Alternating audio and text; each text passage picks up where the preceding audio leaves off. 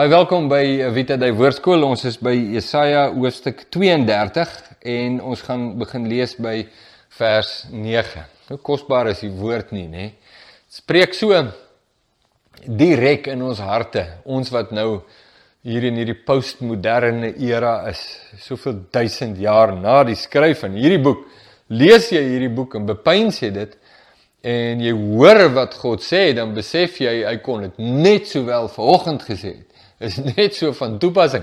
Dit is 'n historiese vervulling van profeseë in die lewens van die Israeliete, die koninkryk van Israel en van Juda en die nasies om hulle. Dit is so, maar ons besef net, maar daar's ver meer aan hierdie boek as net die historiese vervulling daarvan. Daar is die eskatologiese vervulling, die absolute, uiteindelike, totale vervulling daarvan, en daar is ook die hedendaagse, die kontemporêre dan nou as jy wil, vervulling van hierdie woord in die harte en lewens van alle mense, ongeag in watter tydperk hulle bevind. Dat die woord van God bly dieselfde, die inhoud bly dieselfde, die pad van lewe en dood bly dieselfde deur al die eeue heen, met die aanbeveling, kies die lewe dat jy kan lewe, maar jy kan die dood kies, en dan sal God jou dit laat kry. Jo, dit is die belangrikheid daarvan. So kom ons kyk, vers 9, hoofstuk 32, sê, staan op, geruste vroue, hoor my stem, sorgelose dogters, luister na my woord. Nou die opskrifie in my 53 vertaling hier, sê valse en ware gerustheid. Ons gaan nou verder lees, maar dit is 'n baie aktuele onderwerp, nee?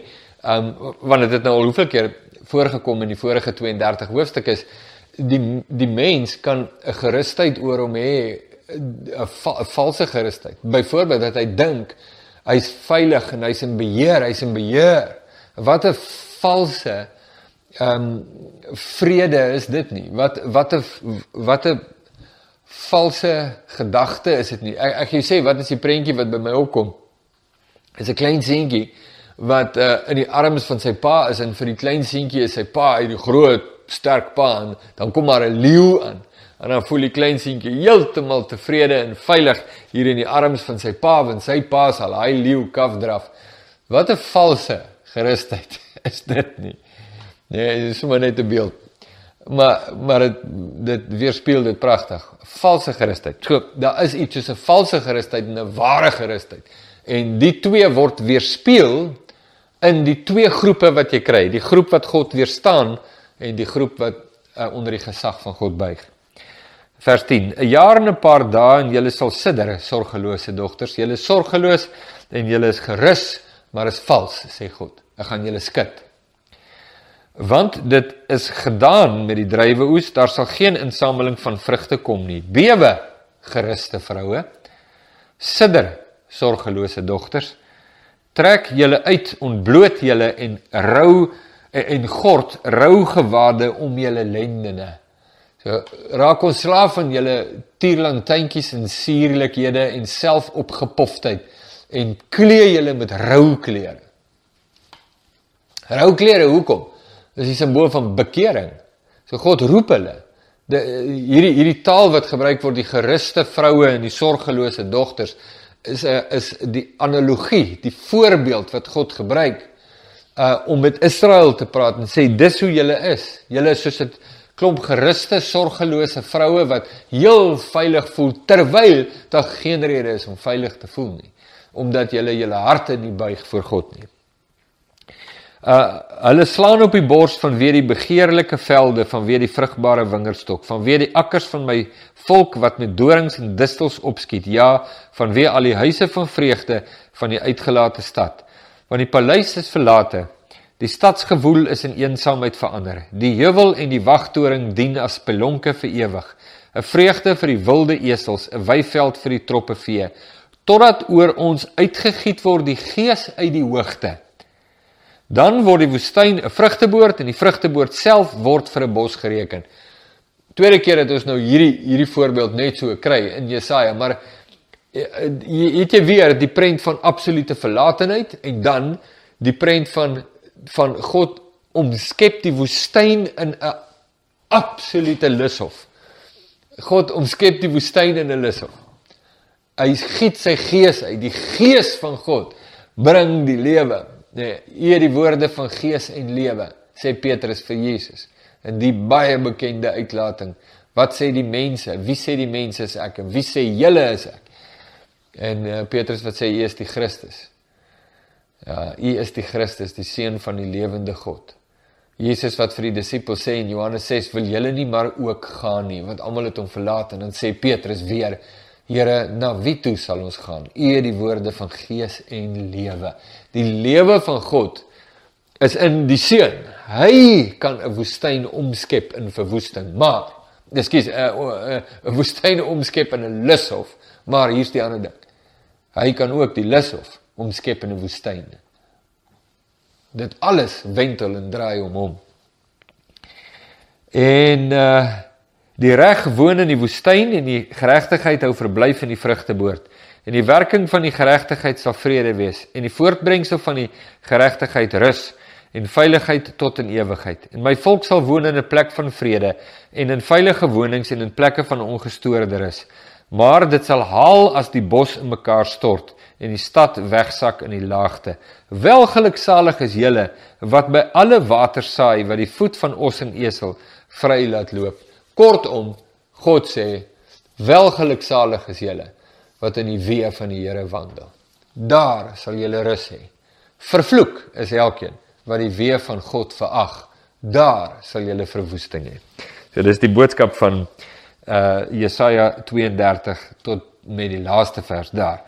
Kom ons gaan aan met hoofstuk 33, want dit vloei net so in mekaar, nee, in die oorspronklike teks is daar nie hoofstukke en verse nie, dis een skrywe, die gedagtes vloei in mekaar en ontwikkel mekaar. Wee jou verwoester, Aser word gevonnis, sê die opskrif in my Bybel. Wee jou verwoester wat self nie verwoes is nie, en troubreker teen wie nie troueloos gehandel is nie. As jy klaar is met verwoes, sal jy verwoes word. En as jy klaar is met troubreek, sal hulle troueloos teen jou handel. Hier het ons nou weer die situasie van die instrument wat God gebruik om sy oordele uit te giet, staan self onder die oordele van God. En dit is 'n situasie wat hom herhaal dwars deur die eeue. So as God nasie A, sy oordele oor nasie A uitgiet, deur nasie B te gebruik om dit te bewerkstellig, moenie dink dat nasie B, omdat hy die instrument van God se oordele is vrygeskweld, of kwytgeskeld van die regverdige oordele van God nie. Hulle sal ook verantwoording doen voor God, vir hulle eie troueloosheid, hulle eie rebellie, hulle boosheid, onreinheid en sonde. Here, wees ons genadig, vers 2.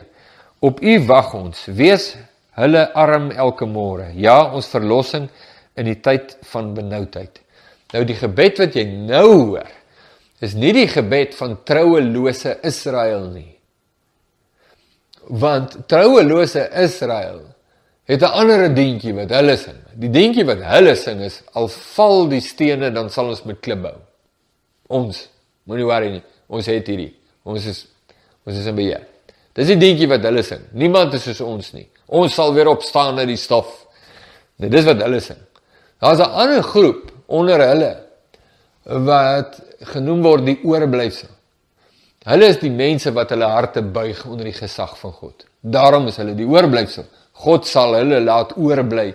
Die res sal alles tot niet gaan. Dis hulle wat so bid. Dis hulle wat so praat. Here, verlossing, wees ons verlossing in die tyd van benoudheid. Here, Egipte, Israel, geld, aftreë, pensioene, mense, posisies, dinge, dis nie ons veilige vesting nie. U is ons veilige vesting, Here. Al val my hele lewe uitmekaar, U is my lewe. Nee, dis hulle wat so bid, soos wat jy hier hoor. Vir die dawergeluid vlug die volke, vanweë U verheffing word die nasies verstrooi. Dan word julle buit weggeskraap, so springkane wegskraap. So springkane hardloop hulle daarop los. Die Here is verhewe, want hy woon in die hoogte.